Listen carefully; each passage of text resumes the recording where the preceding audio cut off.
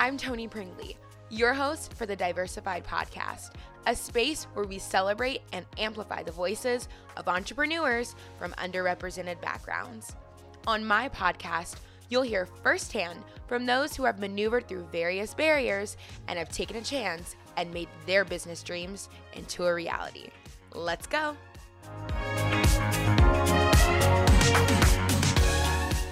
Hi, everyone. Welcome back to the Diversified Podcast. I'm your host, Tony Pringley, and I'm so happy you're joining us again today.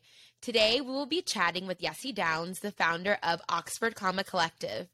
Oxford Collective is a team of Latinx, Black, Asian, queer, disabled, and women copywriters using their skills to help amplify the voices of their communities.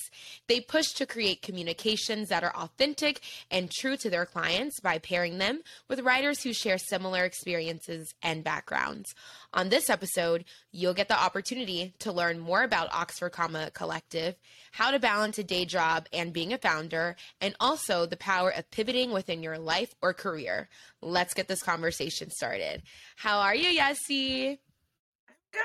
I'm good. I'm excited to be here. Every time I get a chance to do a podcast, I feel like I take it because I just love having conversations and sharing my story. So this is always so exciting for me. So thank you for reaching out.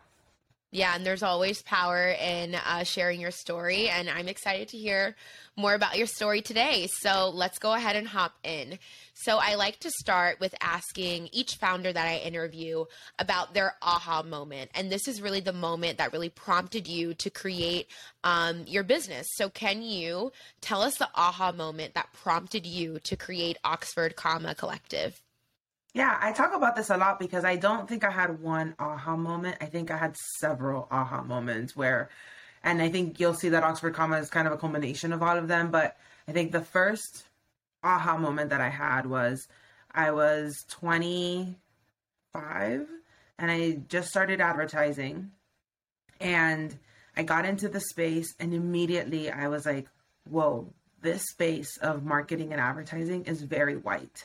I was being asked to write in a voice that didn't feel authentic to me, but also didn't feel authentic to the audience because people, when we talk about general audience, people really think that we're talking about a white audience because that's the dominant, predominantly the audience is white, but we're really a diverse mass, right? Like we are people who are Black and brown and indigenous and all kinds of people. And it was weird to me that I was often asked to fit into this box of whiteness. So that was my first moment where I was like, something needs to change here. The way that people are speaking to people needs to change here because we're speaking in one way when we exist in so many other ways. So that was the first one.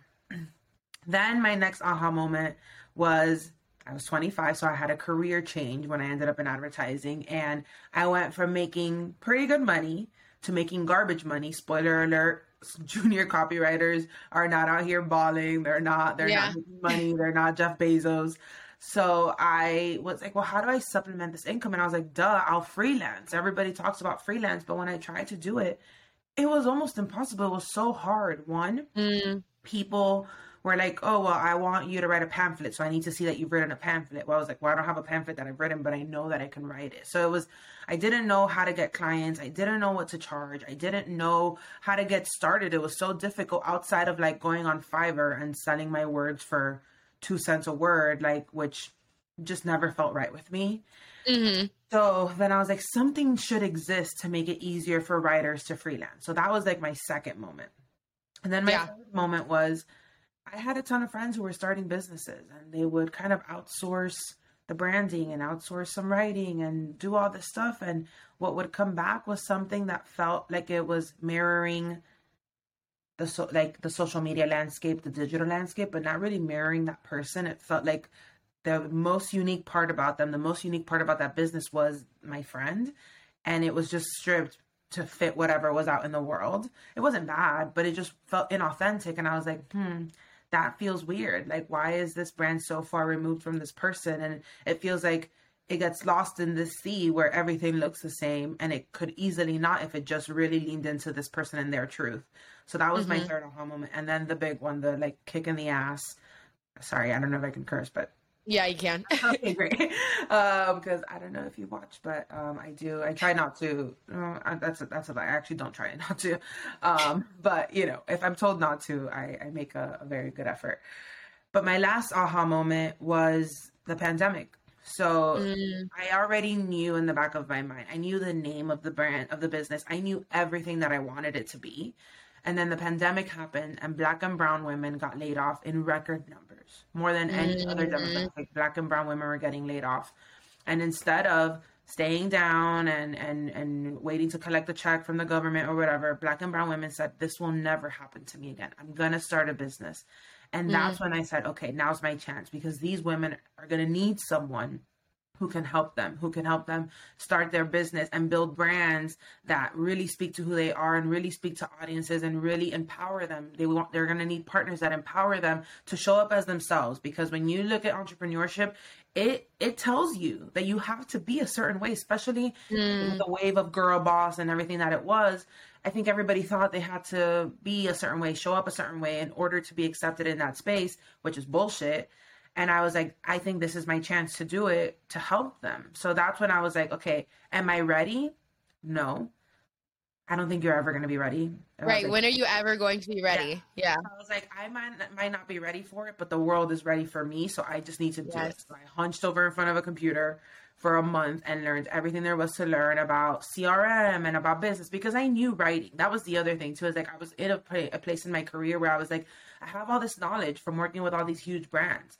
I've built huge brands. I've built branding for Dunkin' Donuts and for Boeing and for all these huge brands. Why can't I take what I know and help women of color in their businesses and queer Mm-hmm. people and just all these other underrepresented companies or underrepresented communities and help them build businesses the way that I'm helping these rich white guys get richer and whiter or whatever, Yeah. you know?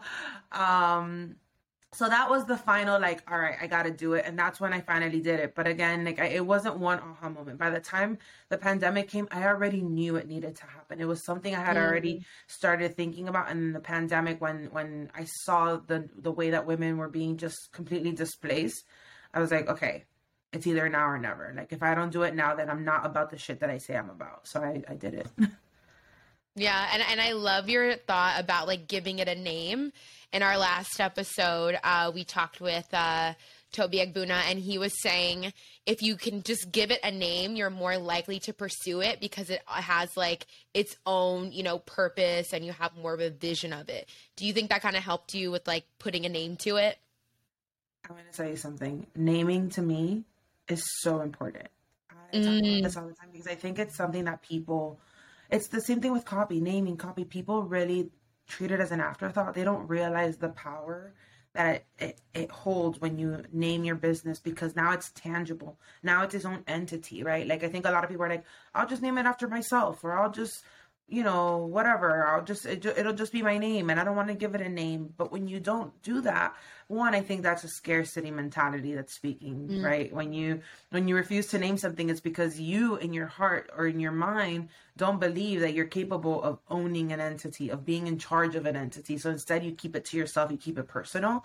But when you name it, it becomes its own thing. And 100%, I agree 100% with that, because and that's why, I mean, naming is so powerful because of that, because you're able to say, look at this thing that I'm building. It's outside of me now. It's its own entity. And I think it's super powerful. And I love naming. I always call naming my favorite service that no one uses. I say that to everybody because I think everybody thinks it's just like, oh, well, I like these two words, or I like this, and this is a thing that I enjoy. But there's such a science to it that I'm obsessed with. And I'm just like mm-hmm. a name nerd, and I am obsessed with it. Yeah, and it's okay if you choose a name at first and as you're like going through the planning process to like tweak it or change it a little bit more. I think that's kind of the process of creating a business. But let's kind of get into you and more about your story. So I love chatting with founders kind of about the power of pivoting, right? And you actually wanted to go to law school and then you pivoted to portfolio school. Can you tell us kind of why you made this change and what did this experience teach you about pivoting in life or in your career? Yeah. So pivoting is something that it just like, for me, I actually think law school was the pivot. right? Because I think about it, and I was always a writer. Always, always, always, always. Until right before I went up to college, what I wanted to do was write TV shows and write films. And I wanted to do that for a living. And I just felt that every step of the way I was discouraged from doing it. And not by my mom or my family at all, but just by like society. Right. When I graduated, I went into school as a film major, and I went into a program that ended up getting dissolved. My first semester there, the film program got dissolved, and I was like, wait, no. And then they were like, no, now you're a communications major. And I was like, no, the fuck I'm not. That's not what I want to do. So then I transferred to a different school, and in that school, I was an English major, because the way they did it was like their English program had a film track, right? So it wasn't you were a film major, you were an English major. And I was like, great, I love English, I love writing, like that makes sense to me. And I remember the first meeting I had, they said, welcome to the English department. You get to pick a track: film, creative writing, which was like writing for children's books and things like that, and poetry, or law. And I was like, that's weird. But the way they position it was, you can be a starving artist, or you can be a starving artist, or you could be a lawyer.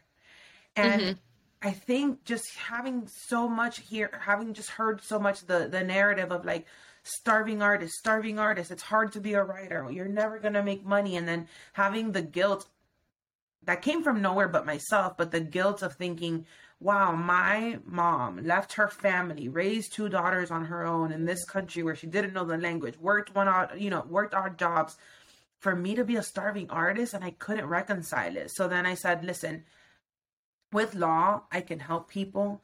I can find a purpose in it. It's something that I love. I can speak. I love writing. I love rhetoric. I can debate the fuck out of anything. I had been on the debate team, so I knew that it was something that I could do. And I said, well, why not? And then that was kind of amplified when I did a program called Guardian Ad Litem, where you get to serve as the person who speaks up in court for children who don't have someone to speak on their behalf. Right. So you serve as a representative for these children. And that kind of fueled me. That I was like, I can do this. Like, it was hard because you get attached to these children, but I was like, I can actually make a difference in this career path. And that mattered to me. So I went all in. And I was like, I'm going to go to law school. It's what I'm going to do. I know that I could be good at this. I know that it's something that I love.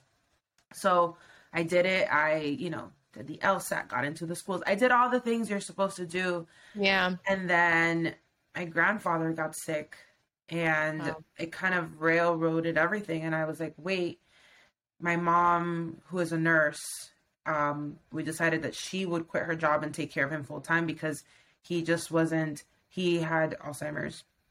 And so he was so confused about who everyone was that he needed full-time care, but we knew that bringing in another person would be so confusing for him. So my mom quit her job, and I said, okay, I'll defer law school for a bit until, we feel that we're okay and we figure out what we're going to do as a family. And in that time, I was very lucky to work at a place that let me work in the accounting office, and I got to work as an accountant for a long time. And what happened there was that I met lawyers that were the most miserable fucking people I had ever met.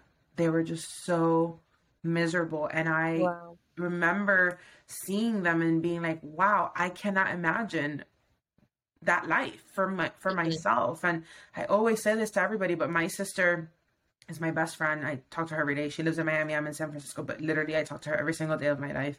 And she constantly is like, I can't tell you how happy I am that you didn't become a lawyer, because you would be such a cold-hearted bitch. And I honestly believe that that's true. I believe that that's something that just wasn't for me. But then I was like, well, shit, I'm 24 years old. I've put off going back to school because what was supposed to be a year turned into 3. I was supposed to go back to law school. And then I was like, well, shit, what do I do? What do I do? I know that that's not what I want. I know that it's not what I want. It's what I'm set up for. I could just go, but it wasn't what I wanted. And I was very lucky that my brother-in-law, who worked in advertising, he would always be working on stuff, and I'd be like, what are you doing? What's that? And I was very curious, and he knew a lot about how I was very creative. And one day he said to me, have you ever thought about going to ad school? And I was like, what's that? He's like, yeah, you're a copywriter. And I was like, no, I just told you I don't want anything to do with law. He's like, no, it has nothing to do with law. He's like, it's about writing. So I was very lucky that the portfolio program that I wanted to go to, that they had a class that you can sit in.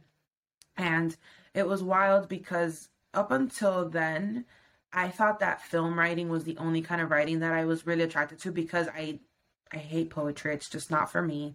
I'm down to go into like spoken word, but like I'm not like, I don't really care for poetry. And my dream was never to write a book, right? Like I wasn't that writer. And then so I was like, well, where do I fit in? I know I'm a writer, but I don't feel like one because I don't have these same aspirations as the writers that I see. I didn't want to write for newspapers. That didn't sound like what I wanted to do. I just liked writing films and writing short little, I wrote plays, and I liked writing little quips for the yearbook, and I knew that I enjoyed that. So I was like, where do I fit in? And I sat in on one class. You get to sit in on a class to see if you want to join the program. And I will never forget it. The class was called Short and Sweet, taught by a man called Patrick Buchanan. He doesn't know it, but he changed my life. And I was in there 20 minutes. And I swear to you, I said this. And I said, I can't believe that no one told me this existed. This is exactly what I'm supposed to be doing. And no one told me. No one ever mentioned to me, hey, you know that you could be a copywriter, that you can write songs and poetry and just quick little tweets and all kinds of writing. And I was like, wow, that's wild. But I knew it instantly. I was like, immediately yes. I think what I needed to be. It was instant. I applied the second I got home. I got into the program. And that's, I think for me, the pivot was that I had no other choice. And I did. I had the choice to go become a lawyer, but that wasn't a choice for me anymore. Like the choice was be miserable or start fresh. And it was hard because, then I had to tell everybody, hey, by the way, I'm not going to be a lawyer anymore. And that was a hard pill to swallow. My mom was very supportive, but she's a very supporting mom. But having built her up to think that she was going to have a lawyer daughter and then telling her, just kidding, that was hard for her to kind of come to terms with. And even for me, the idea that I was like, I prepared myself that I was going to be a lawyer, and I saw the friends that I was going to school with who were like going to law school and graduated and becoming lawyers. And I was just like, oh shit, like maybe I messed up. So it was hard, but I knew it. I knew it in my soul that I had to do it. So for me, the pivot was not optional. I had to do it. I had to do it. It's the best thing I ever did. Yeah. And what has kind of pivoting taught you in life or like a career? Like, is it easier for you now to like make a change or, switch up routines or your path now? Yeah. So I am a Virgo stellium. I have 5 Virgo placements. So I am very a plan oriented person. When I have a plan and things don't go according to it, I short circuit a little. And I think that having my life plan pulled out from under me was kind of a wake up call. And I think from there, I would say a lot more flexible about everything. Because after that, I was just like, look, this one change led me here. So then I said, well, then another thing that happened was I was in school, and you're able to do 1 year is all school and the second year is all internships. And I remember when I first started, there were internships that were like across the country or even that seemed interesting, but there were some that were across the world. And I was always like, I couldn't do that. I would never do that. I ended up going to Japan, and I applied and I got it. And I said, okay, then I'll go to Japan. And then I got a job in Chicago. So then I moved to Chicago, and then I got a job in San Francisco. Then I moved to San Francisco, and it's kept me very flexible. It's kept me, it's made me see that plans are not permanent. Wow. They're kind of like guides, and it's nice to go that way. But sometimes when you have to pivot, you have to pivot. And I think a lot of us get so caught up on what the plan is that we forget to look around and be like, but is this working? And knowing that just because you have a plan doesn't mean that there's another plan that's better out there. And I've seen other people, I work in groups where sometimes I have a plan and someone suggests something better, and I'm like, yeah, let's do that.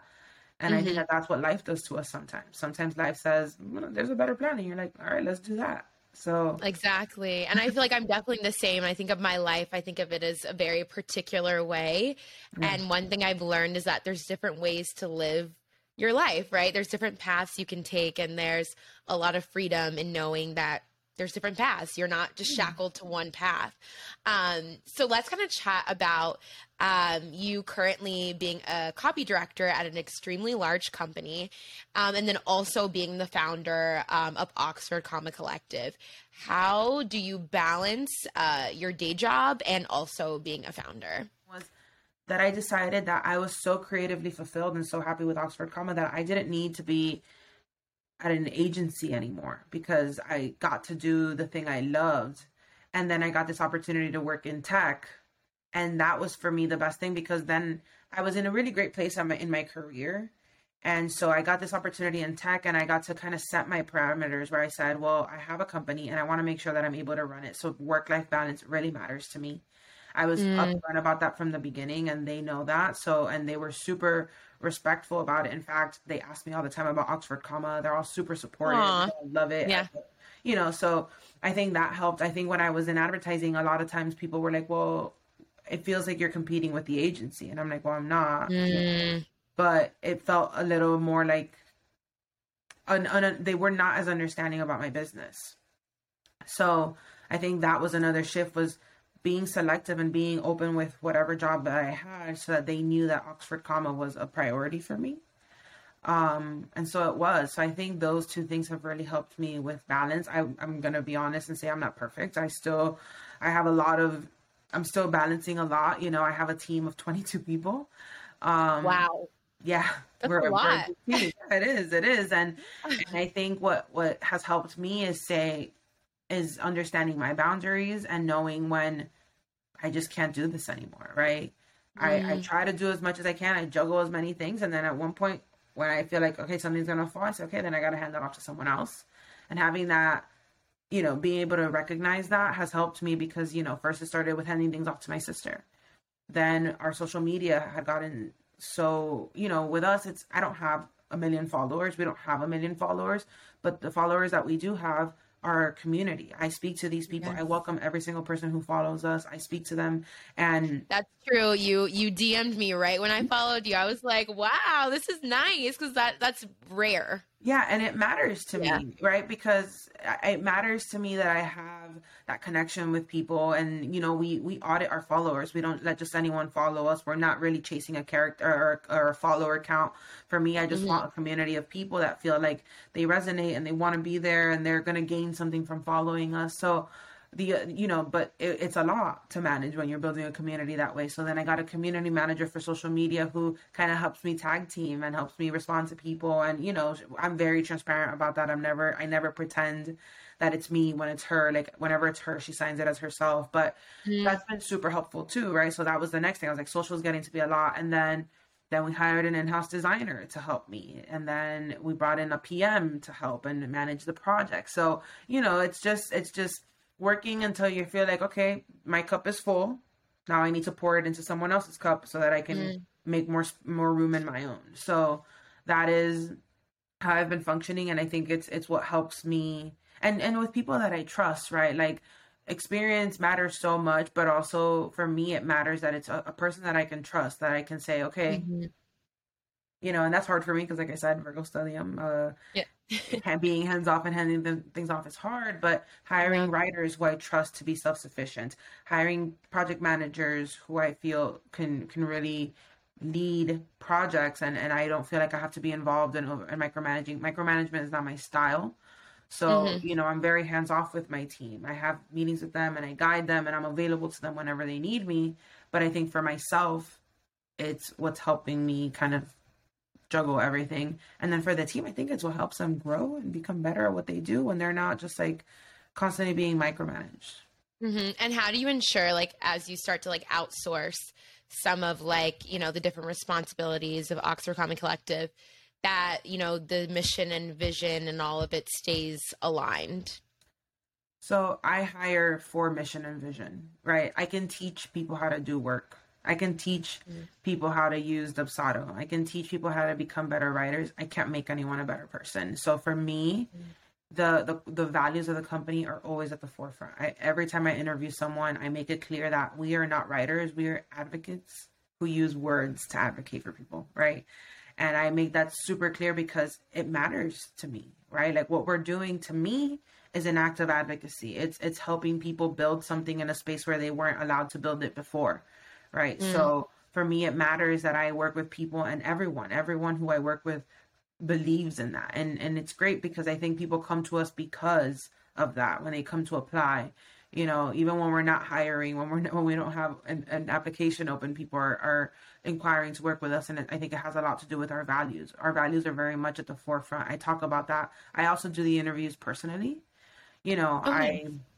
I screen for skills, and then I interview for values, because that's what matters. So, I have a list of skills that I would like you to have, and I lay them all out with the interview, and then I go through your application and I say, okay, if you fit perfectly, you're green. If you're close but not quite, you're yellow, and if not, you're red. That's the way I do it with every single bucket. And then I look for all the greens and yellows, and then I will read through everything, and then I'll, that's my process, and it helps. Yeah. Because then I sit with someone and I always tell them, this isn't an interview. I just want to get to know you. I just want to get to know you and what you're about and why you want to work for us.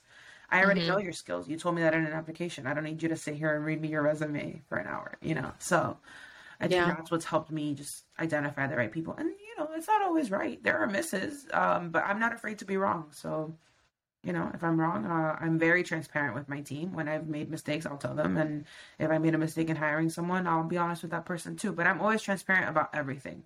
Through my hiring process, I tell people, and I always say this, but even if I don't choose someone, I will always let them know why. I don't ghost people. I always get back to every single person who applies and say, hey, thank you so much for your application. We didn't choose you for this reason or whatever, right? And sometimes it's timing. Sometimes it's just we were looking for something else. Sometimes it's skill set. Sometimes it's that, honestly, we interviewed someone who was just so good before we got to your interview that we had to hire them. And I'm honest about that always. Yeah. And it seems like mission and vision obviously is at the core of who you hire, but that's also at the core of the clients that you choose to work with. So can you tell us a bit about the process of what it looks like to partner with your company? So what services do you offer, and how do you determine which companies that you will partner with? Yeah. So I was talking about this recently, I think on Instagram, but what I love about Oxford Comma is that I think we're in a place right now where every person who inquires is our dream client. I think when you first start, it's hard because you're still trying to position yourself out in the world. But I've always understood the power of a brand voice. I've always understood how important positioning is and core values were because of my work in advertising and understanding about building brands. And then I was incredibly clear about my mission and my purpose and all that stuff. So my brand showed up that way from day one. And I think that helps us already weed out a lot of people, right? The people who are like, oh, you curse, it's unprofessional. Cool. I don't want to work with you. So bye. Right. Or the people who are like, oh my God, I can't believe they spoke out about this. Cool. I don't want to work with you. Bye. Right. The way we show up does a lot of the weeding out for us. And then by the time they get to us, it's a matter of, do they have the budget? Is the project aligned with the kind of work we do? And does the timeline fit with what we need to do? Right. So I think something that helps is the way we show up in our brand voice. So what we do, and I'll full transparency, when we started, we were a full service writing studio. So we were doing all kinds of stuff. We were doing poems, and we were doing editing for books and all kinds of stuff, right? But what I found was that where we were really shining and where I could bring the most of myself was in the branding aspect. So we made a pivot and shifted away. That's the magic word. We shifted away from full service to just working with brands and businesses to help them build brands, because again, that's where I felt that we were the best. Yeah. Right? So now what we do is we do naming, brand voice, web copy. That's kind of our bread and butter. That's what most people come to us for. But then we also do all other kinds of brand communications, content. So we do email, social, blog. We have a launch sequence if you're launching a product, where we do that start to finish for you. So we have a lot of ways that you can work with us to help you build your brand. We also have consultation services, which is nice. You have a service where you can sit with me for an hour, and we literally are co-working. I'm sharing my screen, and it's like a working session between you and I, where we're crafting whatever piece of copy that you bring. We have our Comadre Club, which is our monthly subscription, which is great for like writers who are just getting started and want a second pair of eyes, for business owners who are writing their own copy but can't really afford to have a writer on full time, but they want someone to kind of help guide them. For social media managers who are writing the copy for their clients but really want to make sure that it's just, they're not copywriters. Social media managers are not copywriters. So it's for those kind of people who are kind of doing all the work on their own, and they have a monthly subscription, and they have their Trello board where they can drop in questions at any time. And then they have a writer who is answering those questions real time and helping them real time. And then they get either one 60-minute call or two 30-minute calls where you sit live with a writer and kind of work through whatever piece of copy that you have going on that month. So it's a nice service because it's ongoing, and you always need copy for your business. There's always emails and social posts. There's so many communications. You never don't need copywriting, right?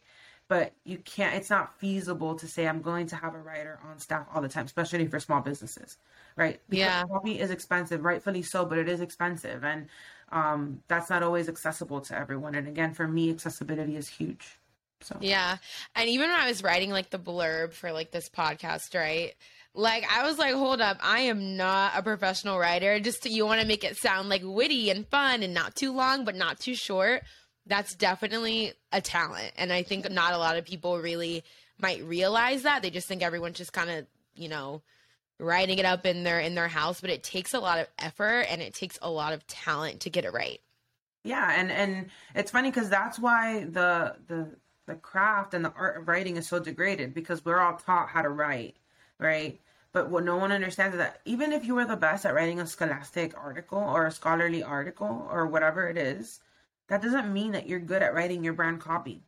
That doesn't mean that you're going to be good at writing blogs. That doesn't mean that you're going to be good at writing social media copy, right? Because all those spaces are different, and there's so much more that goes into. You have to understand the platform. You have to understand the audience. You have to understand the goal. The goal is different no matter where you're showing up. People don't get that. People just think, well, I know how to put words on a paper, and I know the words that are in my brain, so why do I need someone else to do it? And it's because it is a skill, it is an art, it is a muscle that needs to be exercised, and not everybody has it, right? Like not everybody has abs. Well, no, not everybody has the muscle that be a good writer. So yeah, and it seems like Oxford Comma Collective has a lot of them. So hopefully some companies will definitely be reaching out to you.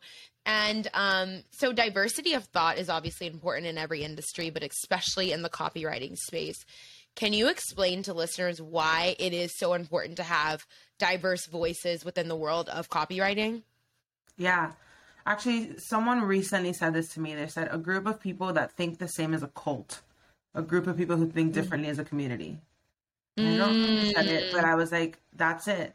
That's the thing. I love that. Right? Because, and I say this all the time when I onboard my writers, I say like-minded people. But when I say like-minded, I don't mean that we all think the same. I want people to challenge me. As a matter of fact, I recently was talking to my PM, and all of our communications, we say women. I'm actually very, very adamant about using the word women. And in one of our comms, we said female, which is a term that I don't like to use. And she was like, can I ask why you said that? And I was like, it's wrong. It's incorrect is why it's there. And thank you for calling me out, but I need that. I want that. Right? Like they don't know everything. And I think that that's why you need diversity of thought, because no one knows everything. There isn't one single person who knows all of the things and is going to be right about everything. And to think that is vain and narcissist, right? And I'm not that person. I know that I'm always learning. And the way that I know that is if I look at myself a year ago, 2 years ago, 10 years ago, I'm a different person. And you know why? Yep. Because I surrounded myself with people who showed me how to think differently. And then, of course, I have my own mind and I can formulate my own thoughts, but those thoughts are shaped by the people I surround myself with. And I think I'm going to use this as an example, but I think it's the reason why I am such an advocate of diversity of thought. I'm from Miami, Florida. I like to call Miami, Florida a bubble. Okay. I didn't meet a white person probably until when I left to college, right? Because everybody in Miami is Latino or Black. right? Like it's a very diverse place. There are white people in Miami. I'm not saying there aren't, but and that maybe what I'm saying is an exaggeration, but really I had never experienced feeling like an other in my entire life. I felt like I was in this bubble. And the second that I reached somewhere else that was not Miami, Florida, I was like, whoa, wait. Like, what is this? People. Yeah, I was like, there are other people that see me as an other, which I had never understood before. But then now that I'm outside of Miami, Florida, I understand that was a bubble. And I see the way that people in Miami think, right? And I think Miami's always like seen as this very diverse place. And I love Miami. It's home. But I think there is no diversity of thought. So for me, and the only time that you do see diversity of thought is people who left and came back. Yeah. Right. Because everyone else is very much in their Latinidad, in the culture that they are never having to step away from because no one is challenging it because everybody there looks the same. Yeah. And I agree. I think diversity of thought really is the key. And I bet it's definitely the key when you're writing copy for different businesses with different visions, different missions, different all the things. You definitely need people that are pulling from different perspectives. And that's why Oxford Comma was built the way it was built, right? Like I can write whatever the fuck I want. I'm not saying that I'm the best writer in the world, but I know my skills and I know that I can write for any brands. I have literally written for Dunkin' Donuts and Boeing. Tell me two more opposite brands, right? Like one is a government contract business and the other is donuts and coffee and levity and fun, right? I can write anything, but am I the best person to write everything? No. And that's why Oxford Comma, the basis of our business is relatability, is saying that I can write whatever, but I have a writer who really understands you and can sit with you and have a connection with you that I can't, and they're the better person. You know why? Because not only are they a good writer, but they understand you. And I think that that's super important, especially when you're trying to capture someone's voice, someone's essence, right? Because if you're just guessing because you don't know, you're really just basing it on what they know. But when you have a shared understanding and a shared knowledge and you have your own understanding of it, you can actually write better to it. So that's the whole premise of Oxford Comma. Yes, and I love it. I love it. I love it. So to kind of close out this episode, it's been so good learning more about you, your story, Oxford Comma Collective. I want you to kind of leave all of the listeners with really just your key piece of advice that you would want to give someone that wants to start their own business. I think a lot of people say, just start, which is true. That's what I did, just start. But I would say, do it because you love it. Because I think a lot of people go into business because they hate where they are. And they go into business because they don't want to work for someone else. And those are all great reasons. But if you go into a business that you also hate, now you have to make that business work. And then that's when you catch yourself in this like situation where you're doing work that you don't want to do, and it's worse because it's your livelihood. You're not just like, you can't check out. You have to be there. You're the boss of it. So do it because you love it. Do the thing that you really enjoy doing. But if you don't love it, if you don't have a real purpose in what you're doing, you're just switching over to another boss. The boss just happens to be you. So it's more responsibility doing something that you do not want to do. So don't do it. That's so true. And a lot of people say, oh, I don't want to work for anyone else. I want to, I can never, answer to anyone else. But in any job that you have, you're going to have to answer to someone, whether it's your boss or the client, you're going to have to answer to someone. Yes. And it's so right. If you're going to start your own business, you better be so in love with it and so dedicated to see it through. Yeah. And have a reason. And I'm going to two-part this. And my second thing is, know who your audience is. Stop trying to talk to everybody. Be polarizing. I think, especially when you're starting off, people are like, I want to talk to everyone because I don't want to polarize anyone because you're so desperate to work with people. Do not work with everyone. Ever. Do not work with everyone. I would rather people do free work for the people that they want to work with and get that and build themselves up that way than to ever. And I am not an advocate for free work. I think unpaid internships are bullshit, all that. But I would rather somebody do free work for a client that they love and would love to work with than to do paid work for someone who they hate, because then that person is paying you, they own you. And then you have to do work for that. And then it's like selling your soul. So know who you want to talk to. Do the research, do the due diligence to figure out who you want to talk to. Yeah. And you're so right on the figure out who your audience is, get super particular and super niche and hone in on them. You don't have to talk to everyone. Yeah. And you don't have to stay there. If you go into a niche and say, wow, I don't love this, then pivot. You're not stuck there. You're not a tree. Move. But start somewhere. Really do the research and do the due diligence for yourself to figure out who you do want to work with and who you don't want to work with. Do the research. It's a lot. It's hard work. And having to have conversations with people and sending people coffee to say, hey, what kind of stuff do you like to do? And figuring that out. But I promise it'll be worth it if versus just trying to work with everyone. That never works. Yep. You heard it here. It will all be worth it. And Yessy, it's been so nice chatting with you today and learning all about pivoting, being a founder, all the things. So how can listeners get in contact with you? How can they, go to Oxford Comma Collective? How can they work with you? Let us know all the details. Yeah, so we did this great thing that both our social media handles and our website are oxfordcomma.co.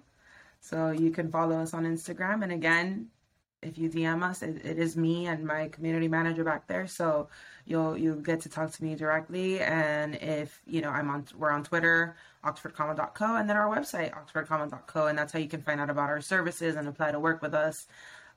We're still booking some Q2 dates, really getting into Q3. But, if anyone's interested in working with us, those are the best ways to find us.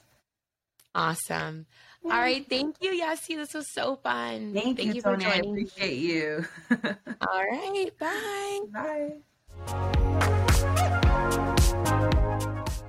Thanks for listening. If you enjoyed this episode and you'd like to help support the podcast, please share it with others, post about it on social media, or leave a rating and review. To catch all the latest updates, make sure to give us a follow on Instagram at the Diversified Podcast. Thanks again, and I'll see you next time. Bye.